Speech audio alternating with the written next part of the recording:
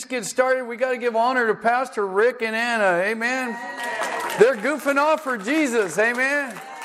Every pastor needs a little bit of rest, and so we're hoping they get a lot of that. Here's what I know: when you go to a church and you feel welcomed, and there's a relationship, authentic relationship going on, it's all being led by the pastor. See, the pastor leads that, he models that. And if you've hung out with Pastor Rick and Anna, you know it's easy to be with them. And they model a healthy relationship that all of us should follow, not only with the Lord, but with each other and with this spiritual family. So when he comes back, you tell him, Pastor Steve said, you're the best pastor south of Napa. Amen. In all of California south, you're the best. I know a guy up in Napa north that he's all right too. But Napa South, he's awesome. So I'm so grateful for him. They've been a personal blessing to me, and I know they're a personal blessing to you. All right, so let's get started. Hey, I want to talk to you. I guess you've been in a series about family matters, and I want to talk about relationships. How many of you know relationships are required? Okay, so you have to do them, right? Even if you don't want to. How many of you are extroverts? Relationships, you party. You're a party waiting to happen. You're encouraged. You're energized by people. How many of you introverts? It's like, oh man, you just want to go to an island by yourself. Amen. Stay there and feed the dolphins. Okay, and swim with the dolphins, and that's all you want. We're different, right? So relationships can be difficult because they're required.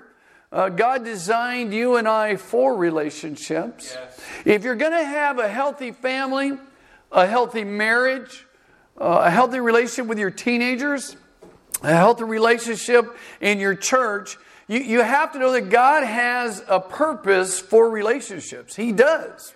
Now, how terrible would it be if you believe that God created Adam and Eve to do relationship? If you'll remember in Genesis, it says that God made all these animals and He paired them all up, and He looked at Adam and He said, man, this is not good.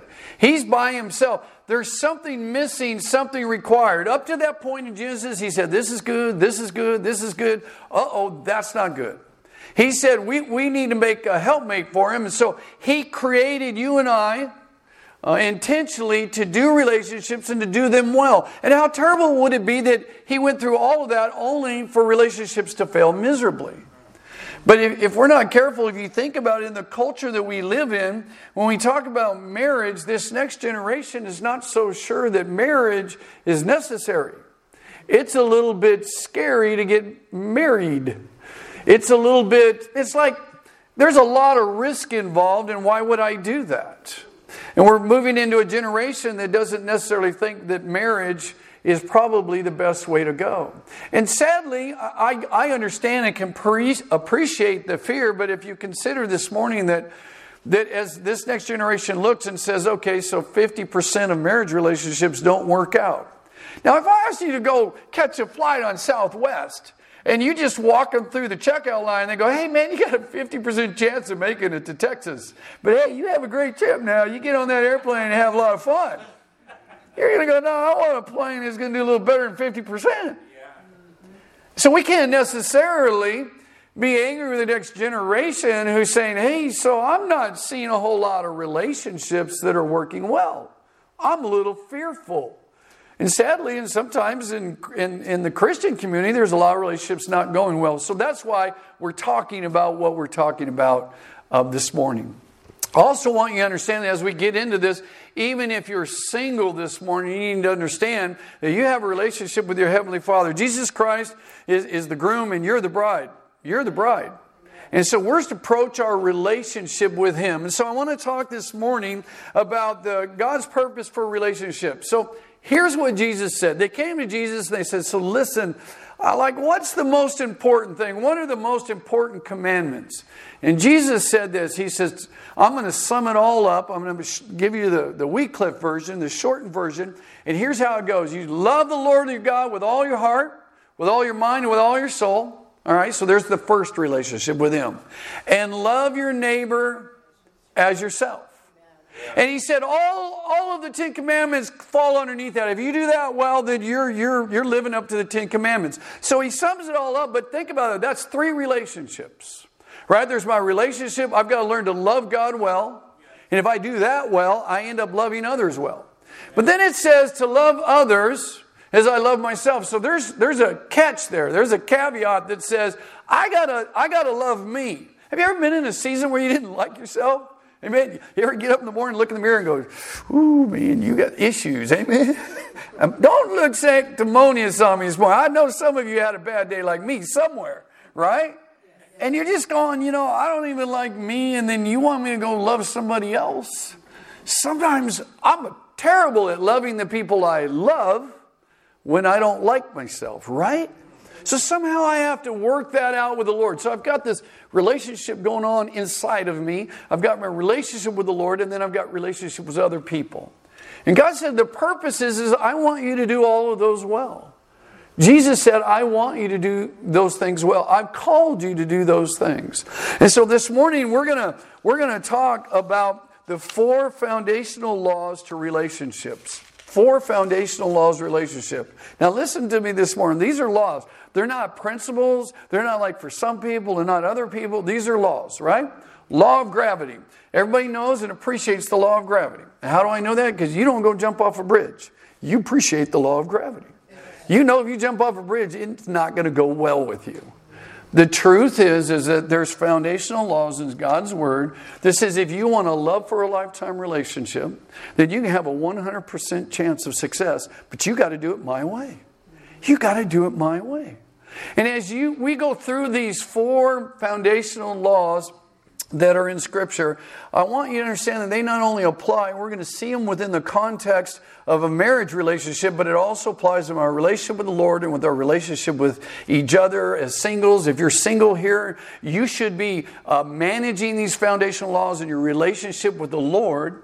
So when the Lord sends you somebody, then you are already in practice of doing relationships in a right and in a healthy way. How many relationships can just get weird? Amen. They can get tough. There's these tough moments. I remember every time your wife walks in and goes, does this make me look fat?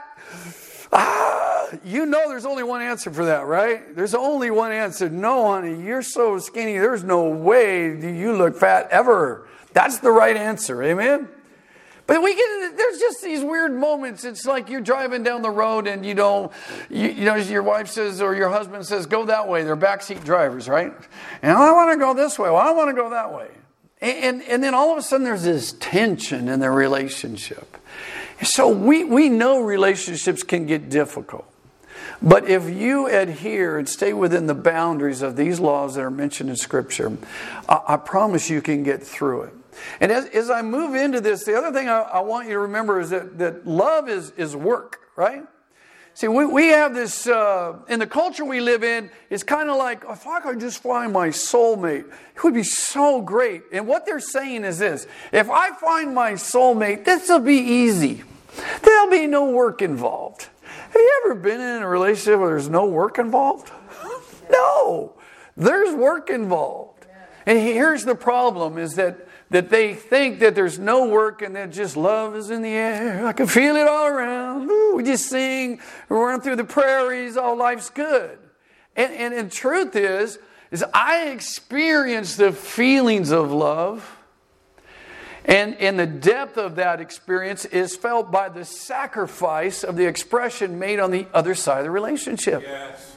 I mean, if relationship was easy, right? If I go down to 7-Eleven, I get a Valentine's card, and there's only 3 left, and I get one that's like for my aunt, I cross out my aunt, and I put my wife's name in there. How many of you know that won't go well? I mean, I give it to her and say, honey, I got you Valentine's card. And she's going, oh, it says aunt, you crossed it out. You probably bought it like 5 minutes ago, and Safeway was closed. And the whole expression of love just kind of doesn't get much credit. But if I sit down, as bad as an artist as I am, and I make a card, and she knows I ain't good at, saying I love you and love is blue, and I don't rhyme well, amen, and I know it. And I write all this stuff down, and then I put down at the bottom, I promise to spend 20 hours building that project you've been asking me to build for a long time. Now, if I hand that card to her, what happens? she experiences the feelings of love because the amount of sacrifice in the gift is so high. Yes. Now, we want to think that there's no hard work involved, but there is. There's hard work involved. And so let's go through this. We're going to go to Genesis chapter 2, verse 24. And within this one verse, you got to set the setting here. You got Adam and Eve. They're running around in their birthday suit, right? And they're in the Garden of Eden. They're walking around with God. And they've got this amazing relationship going on with God. They've got an amazing relationship with each other. They're hanging out. And then God says, listen, I need to talk to you because you're going to have some kids. And you're going to have to give them the instructions on how to work this out with a marriage relationship. Because remember, as we look at this verse, Adam and Eve doesn't have a mom and dad. Amen? Are you with me? So as you read this verse is telling these parents, here's what it's going to look like going forward. How many of you know it would be real difficult to have your kids get married and live inside your house, and then you still call all the shots for their marriage? How many think that would work? Amen? It barely works when they're teenagers and they're single, right? And they're still living at home, right? So God says this verse right here. Look what he says. He says, for this reason, a man shall leave his father and mother. So Adam didn't have to leave his father and mother, but he's saying, so listen, your kids are going to have to separate from you. There'll be a reprioritizing of your life and your relationships.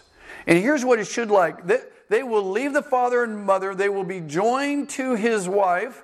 In this case, he will be joined to his wife, and they shall become one flesh, and the man and the wife shall be naked, both naked, and we're not ashamed. So listen, here's what this verse says. Principle number one, law number one, not principle, law number one is the law of priority. When you get married, in this verse, it says that there's got to be a reprioritizing, and your spouse has to be number one.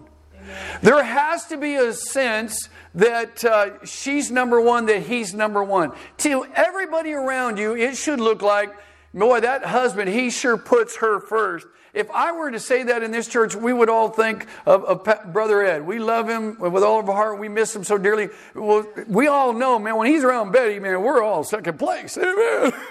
We're second place. And I love it about him. She's number one. It's crystal clear. Amen. Now, here's what happened. Priority number one, in this verse it says you leave your father and mother and you go get married. And now that you're married, you got to be careful because you know, what happens is when there's a fight, guess what? Someone wants to go home to mama. Well, I'm just going to go home. You can't treat me like that. I'm going to go home. I'm going to spend the night at my dad's house. And we're just going to, you know, they love me and they're out. Man, I got married. My mom looked at me and she said, son, you know I love you, right? I go, yeah. He goes, you get in a fight with your wife. Don't you come to my house. I'll lock the door. You ain't coming in. I said, what? I'm your favorite son. What are you talking about? She goes, you're going to go home. You're going to reprioritize. She's your number one priority. You don't get to run away. You get back to that house, you ask her to forgive you, and you work it out. Amen. She's number one. You know, sometimes when I do marriage counseling, I find myself in this situation where somehow one of the kids is still got mom and dad as number one, and then they got, you know, they got their new spouse as number two. That will never work. It will not work. So here's what we know, man. When they're a priority, it's like if you've got a really good friend and you ain't seen them for a month and you're single, you're just going like, well, dude, where you been? I haven't seen you for a month. You know what happened? They got a girlfriend, right? That's what happens. She got a boyfriend. You know why? Because they ditched you. I mean, you were really good friends, but she's number one now. She's prettier than you, and you're ugly, and you know, you're just a guy. And all of a sudden, it's already started. When we're dating, here's what I know. When we're dating, we do these things, don't we? We do these things. Oh, honey, come on, get over here. Let me get the door for you. Open up the door, get it in there. Oh, no, wait a minute. Let me do your seatbelt for you. You good, girl? You know, so I shut the door. I go over. I start driving. You know, am I driving too fast? You know, are you okay? You know, and then she says, you know, I don't think you should go that way. And you go, you know, okay, which way should I go? And you're all good. And what you're doing is you're saying, you're number one to me. You're a priority, whatever you want, right? You get married, fast forward a couple of years, it's like, you go, you didn't even shut your door. Shut the door. Get your seatbelt on. I'm ready to go. Then he starts giving you this backseat driver, and they go, what are you telling me how to drive? I've been going there for years. I don't need you telling me what to do. See, we know how it rolls, right? And what we've done, and we haven't been paying attention, is all of a sudden we haven't made him or her a priority anymore. All of a sudden the dating's gone, and we've got this prize spouse, and all of a sudden we think we don't have to work hard anymore. And that's not the truth. It's called the manna principle. Have you ever heard the manna principle? The manna principle is like this. All the children of God, they're in the desert. They're hanging out for 40 years. Every day they get up and there's this homemade bread from heaven laying on the ground. You gather it all up and you eat it for the day, and you can't save it, right? If you try to get 2 days worth, you go in your tent. Overnight it will mold, it'll have maggots. You can't do that, right? God said the only day you can do that is Friday because of the Sabbath. But here's the deal, the manna principle. Every day you get up, you have to pursue the Lord. He makes you number one, and He gives you a new gift. I'll tell you why that principle is important. Guys do this worse than ladies do, but we work on a points principle. We think we earn points. Have you ever thought that? If you're a man in the house, you know that. And women, you've seen them try to use this and it don't work. But here it is. The principle is this. Like, girl, I just took you out to Hawaii, man. We just had a vacation, right? So, I spent like $4,000 and, we went there. I bought you this. So, I got like 30 points in the relationship bag, right? So, for the next 30 or 40 days, I'm good, right? I don't have to do much, right? Shouldn't it, come my way? Because we can go on my vacation. And we run these point games going on inside of us. Listen, points don't work in marriage. It's the manna principle. All points die at midnight. Amen, I'm telling you, they're gone. The next day you wake up and you say, honey, how are you doing? And she goes, you need to go out there and do some work. You need to get that chores done you haven't. I just took you on vacation. I got points. She goes, no, there's no more points. Let's go. Here's the point of the principle of priority. Every day you have to put them first. Every day I have to pursue them. And that's principle number 2. Look at principle number 2. It says, for this reason, man shall leave his father and mother and be joined to his wife. If you look that word up and do a word study on that word join or cleave to, it gives this picture of holding on to, pursuing, making sure that everything stays okay in the relationship. That part, that law number 2 is the law of pursuit. So you have the law of priority, making your number 1. The law number 2 is pursuit. You always need to be pursuing the relationship that's the number 1 priority to you. It means it's hard work. And here's what you know and I know is that relationships are brutal and selfish people. It doesn't work, does it? It doesn't work. Sharing. I mean, this is simple, right? Marriage is about sharing. And not just areas of our life, all of the areas of life. So here's the deal. If I'm getting up every morning and I'm saying, honey, I've got all these decisions to make. And I know that the law of priority says that you're number 1. So before I make any of these decisions on my calendar, I need to talk to you. What do you think I should do? Here's how I'm going to manage my day. I'm considering this, and this. What do you think we should do? This is our life. We're sharing it together, and you're a priority to me. So I want you to speak into this so we can move forward. Right. And then the second law that we've just pointed out is the law that I will join her. I will hold fast to her. It's the law of pursuit. I will cleave and hold on and continue to work at this relationship. Every day I get up, I know I have to work at the relationship. I don't get to say I did really well last week and I got some points and I can just kick back. There's always this daily need for you and I to pursue relationships. Yeah. So God says I should see energy. Like I pointed out with the card that I gave my wife. If I get it from 7-Eleven, she knows there's not a lot of energy in that card. If I hand make one, she knows there's a lot of energy in it. And the feelings of love come back when there's a sacrificial gift of love. You know, when we sang that song said, your love is a firm foundation. What it is that your blessings and your glory and your joy is daily coming to me. The Lord says, I will be with you every day. I'll never leave you nor forsake you. He pursues you. He sent His Son Jesus Christ for you. He pursues you. He made you a top priority. His Son died for you on a cross. You're number one in His life. Wow. See, He sets the example, doesn't He? Yes. Jesus turns around and says, I love them just like you love me, Father. And I'm going to go to the cross because I care about them. I'm going to make a tremendous sacrifice. So there'll be this overwhelming feeling of love if they will receive the love that I've put out there for them. The expression of love. And so we have to do the same thing. This should be true of our kids. Our kids should realize that they're a priority in our life. Our kids should never feel like the job becomes before me, right? Amen. If your job is more important than your kids, then there's a problem, isn't there? Yes. And I understand there's only so many, sometimes you have to work and you can't be at everything.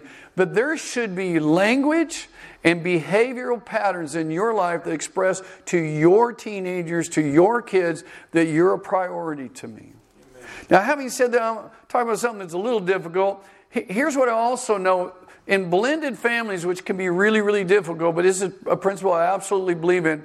When a step-parent comes into the family, that step-parent can't be number two to the kids. They can't. It won't work. So it goes something like this. I know of a couple I counseled, and she kept saying, listen, I love you, but you got 80% of me, but here's what I know, that my kids are my kids and they're not your kids. Now, I understand what she's saying, but here's what cannot happen. If you've had one bad marriage and you're to show this next generation what a good marriage looks like, then you have to do it God's way. Amen. Now, I'm all for, the biological parents should be the one to speak and discipline and do all that. I get all that. But at the same time, there needs to be a moment that says, kids, I love you. I'm going to try to do this marriage God's way. And that means this stepfather to you is my number one relationship. And if it goes well, it'll automatically go well with you. But it won't go well with you if this messes up. Amen. You remember the last time this happened? Amen.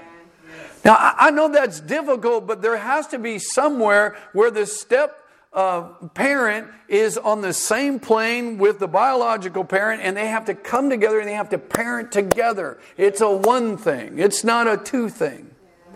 When we look at this, we realize that you just can't go to the altar and say, so listen, do you love her? Will you take her to be your lovely wedded wife? And he says, yeah, I'm in at 80%. Why 80%? She's looking at him like, you better be in 100% or I'm out. Right? Now, we agree that you can't do that and you shouldn't do that at a wedding. There's a problem. But yet we have relationships that will get together thinking that I'm only going to let you know so much of me and that's all you get. That's all you get. And it's a violation of these laws and principles in God's Word, and it will bring destruction in a relationship. Amen. If I'm trying to figure out as a single person, I'm saying, God, listen, I'm going to put you first. You're number one priority. You're my number one relationship. Jesus, you're the groom and I'm the bride. I'm all focused. I'm pursuing you. I'm in church. I'm looking for my gifts. I'm trying to chase after what you call me to be. And as you're running after Him in that relationship, you're already in a position to run after and live with another man of God or a lady of God who should be running the same way you are. And you've already learned relationally what it looks like to go into a long-term, eternal relationship, a love for a lifetime relationship. Right? And so we got to do that. We've got to just remember a priority. We have to remember that there's energy involved. Any relationship's going to do well. There's got to be the law of pursuit. Law number 3, which is in this verse, is what's called the law of possession. It's called shared ownership of everything. And that's where it says, and they shall become one flesh. This one means we need to do life together. Everything that you have is mine, and everything that's mine is mine. Oh, wait a minute, I got that wrong. So I've heard that one before. What's yours is mine, what's mine is mine. No, everything comes together and it's all ours. Yes. It's all ours. Amen? Amen? See, here's what happens. In a relationship, when I come to you and I say, listen, everything that's mine is yours except this one item. When you say that, what you're saying is, I don't trust you with this item. I don't trust you with this area of my life. If you're unwilling to do that, you probably just shouldn't get married. You're marrying the wrong person if you don't think, and I've heard them say, well, I don't trust him with my kids. He would be a stepfather and I don't think he's the right guy. Then don't marry him. He's not the right guy. But if you want a marriage that has a 100% chance and you live within the boundaries of this law says that all of our stuff is ours. Anything that you keep, that this is mine and not yours, you're saying, I'm unwilling to share this with you. Now, it goes beyond possessions. It goes beyond children. It goes on with ideas.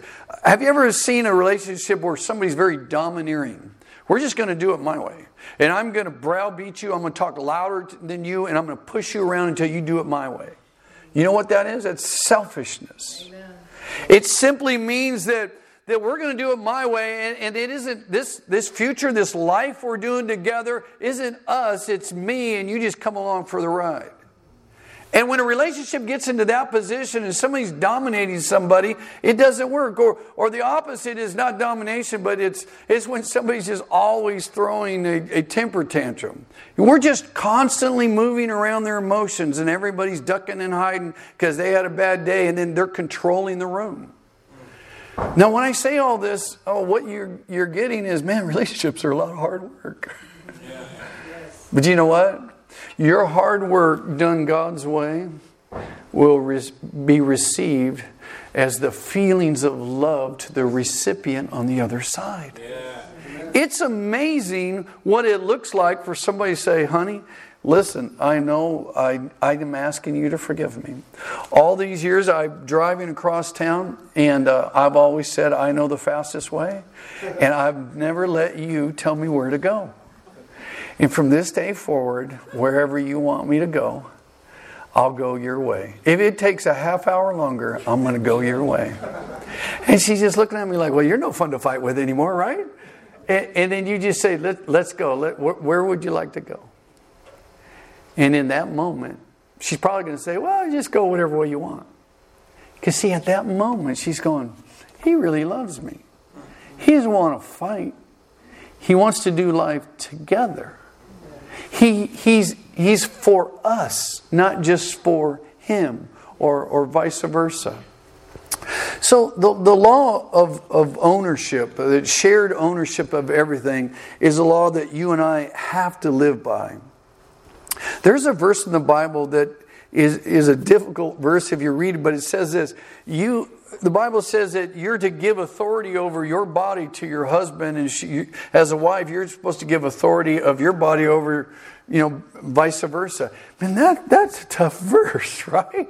You read that verse, you go, what? And in that moment, now you're supposed to give authority of your body over to him for use, not for abuse, right? That's not what we're talking about. But at the same time, it is showing the depth of oneness and sharing life that's required. Yeah. And you know what? It's really easy to do that verse if both of you are sharing life together. Your time, your talents, your treasures. We say, this is ours. What shall we do with it? How will we manage the future with all of these things? So we recognize that God has called you to interrelational dependence and not independence, right? Some of you just naturally, your temperament type is to be a little independent, especially if you're an introvert. You just want to go hiking in the woods and you'll come back in a couple of days and you're all happy. You got to spend life in the woods. But the truth is, God calls you to relationships because there's a fruit that comes out of relationships that can only be achieved in relationship. You can never experience agape love unless you're in a relationship. That is, unmerited favor, undeserving forgiveness, expressions of love when you don't deserve it, that only comes if you're in a relationship. See, I don't ever get to experience that unless I'm in an authentic, healthy relationship by God. And it looks like the one that God's describing in these verses. So let's go to the last one, and that's law number 4, the law of purity. Now this is an amazing verse. When we look at this particular verse and we try to pull out the law that God is describing here, it says this. It says, and the man and his wife were both naked and were not ashamed.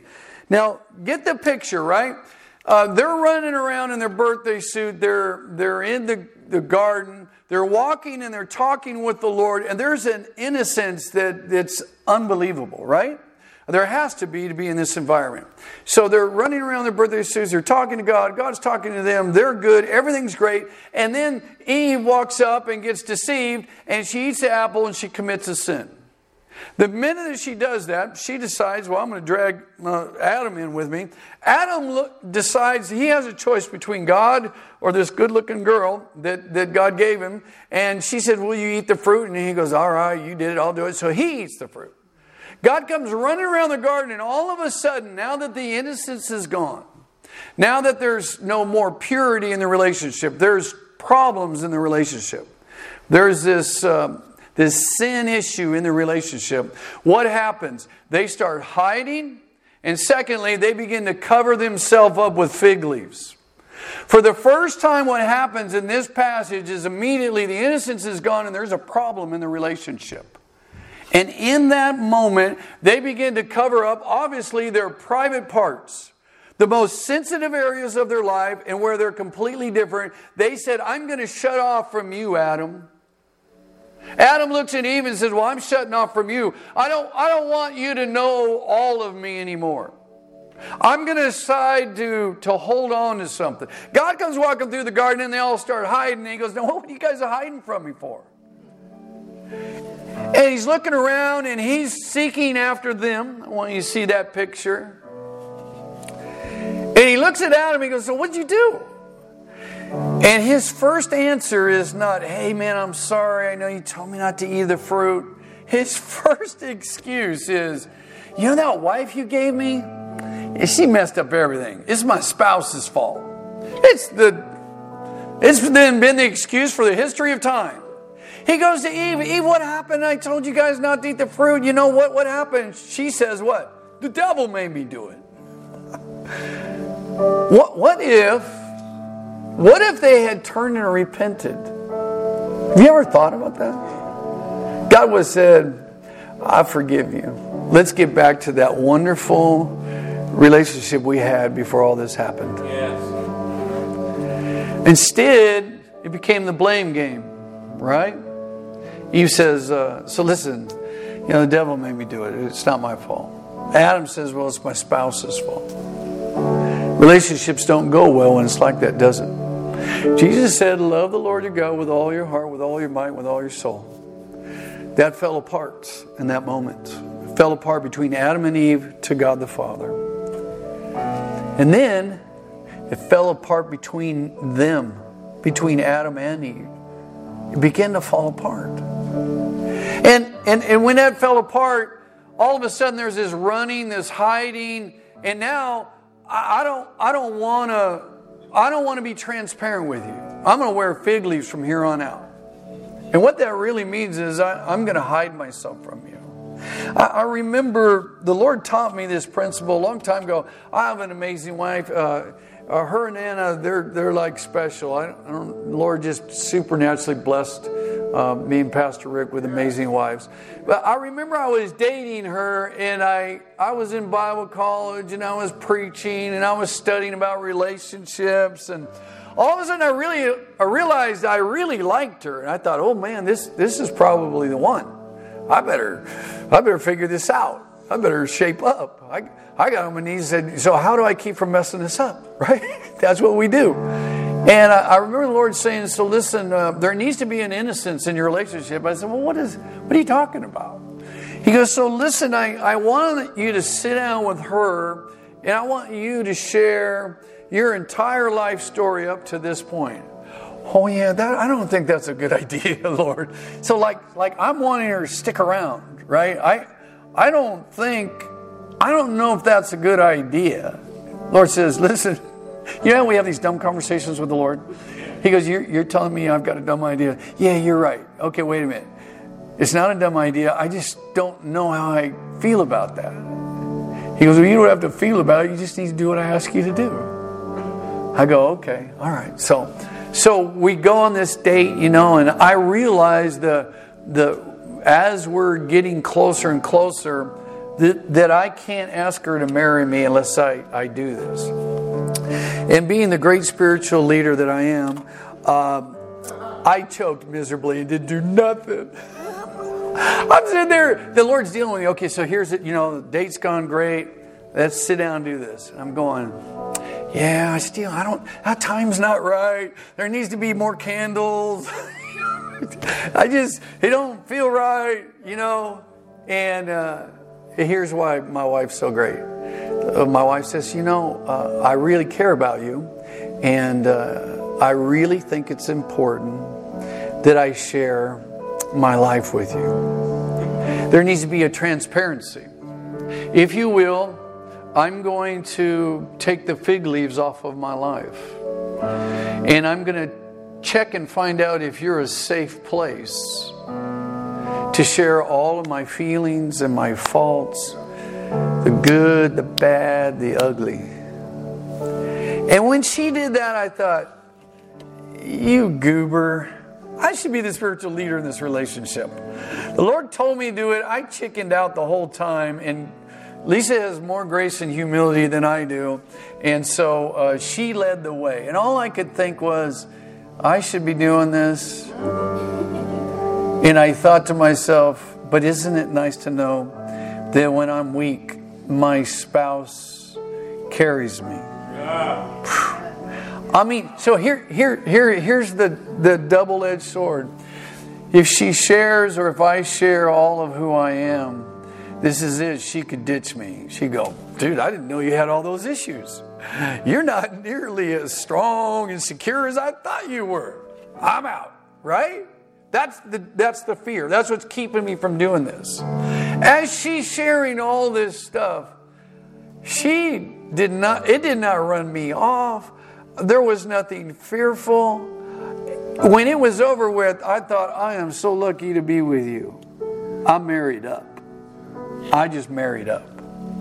And she got done, and of course, now this is what happens. God will always, she wasn't my wife then, but when God starts talking to you, He will always send His wife to confirm you're wrong, you need to do what your wife and what He's telling you to do, right? So then the Lord says, are you going to do it now? Really?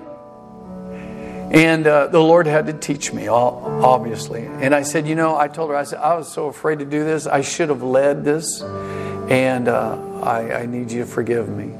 But I said, you just shared, if you will, taking off all your fig leaves. And if you said, this is who I am, if you're going to marry me, this is it. And I said, sweetheart, I'll be the luckiest man alive to be able to live with you. Amen. And then I began to share my story. Now, that isn't a moment where you're sharing all these details of terrible past. And some of you are thinking, oh man, you know my history. I'll run off every potential person in the future. Here's the problem. If you marry somebody and you believe them to only know 60% of who you are, then you will never completely feel loved in the relationship moving forward. Because they only love what they know about me. Would they still love me if they knew the parts they don't know? And that will haunt you. That will torture you all the days of your life. Matter of fact, you'll be in a relationship where you will never ever feel loved. You'll be blaming them because they're not acting right. But the truth is you haven't revealed everything to them. And the law of purity says that innocence will enter into the relationship when we say, listen, here's the big picture of my life. This is what happened to me spiritually and physically, emotionally over all the years. And if you still love me after all that, you'll never be surprised with anything in the future. And here's the thing that happens, that you won't even know it until you do it. The security in the relationship is a foundation that you can stand on forever. You see, now that she said, I've heard all that you got and there's no surprises, I love you anyways. You know how secure that made me feel? Yes. At that moment, I thought, man, this is going to be easy to love you. Might be hard for you to love me, but it's going to be easy for me to love you. And that's a love for a lifetime relationship. But these aren't things that you get to dodge. If you look at any relationship that's successful, I promise you, you'll see us, both spouses going, they're my number one priority. I pursue them all the days of my life. I'm continuing to make sure they know I love them. I'm going to open the door as much as I can, as often as I can. All that I have is hers, and all that she has is mine, and we share it together. Amen. And the last part is, anytime a secret starts to creep up inside of my heart, I'm not going to hold it there. See, if you're single here, you know this. You think you're keeping this secret from God, right? Because you're saying, well, I'm not married. I don't know about the secrets. No, we think we have these secrets from God. You ever said, one of these days I got to talk to God about that. Like He doesn't know, right? Right? So, but here's what happens. It's a secret in your heart. Man, I'm not doing the single life very well. And I feel guilty. And the sense of innocence and purity is gone. And you go to the altar and you ask God to forgive you, and the innocence comes back. You see, even in a relationship with God, if you're single, you're going to go to Him and say, hey, I know you know everything about me, but I need to vocally pray to you and tell you out loud, I did something dumb. Would you forgive me? And He has the amazing opportunity to go, yes, I do. And then in that moment you go, this is a secure relationship. I love Him, and His love towards me is a foundation that I can count on for eternity. Amen. Amen. Listen, every pastor wants relationships to go well. Whether it be, you have to ask yourself as a parent, as I close, are you a safe place for your kids to come talk to you? Can your kids talk to God and talk to you the same way? Or can they talk to God one way and you a different way because you can't handle it? Your fear or your whatever fires up and your kids can't talk to you about real life situations. I would challenge you, God is saying you need to be quiet and listen. You have to be a safe place for them to take the fig leaves off and say, Mom, here's what's really going on. Dad, here's what's really going on. And after their experience, they should be able to say, I can talk to my mom and dad about anything. Right? That'll challenge you as a parent, won't it? Hey, man, would you close your eyes just for a moment? Lord, I pray a blessing over this church, over these people. I know that this house is a strong spiritual family. I know there's great relationships already in this church, and that's not why we're speaking this message. But I know you want it to be better. Yes. I know you have an amazing marriage future, family future for this church and this spiritual family. And we're just trying to make sure we put the energy into it to do it your way, God's way, and then families will be blessed. I pray that in Jesus' name. And I pray over this church a blessing financially, physically, emotionally, and spiritually. I pray blessings on every member here this morning. And we pray, Lord, that you give supernatural rest and strength to Pastor Rick and Anna. In Jesus' name, amen.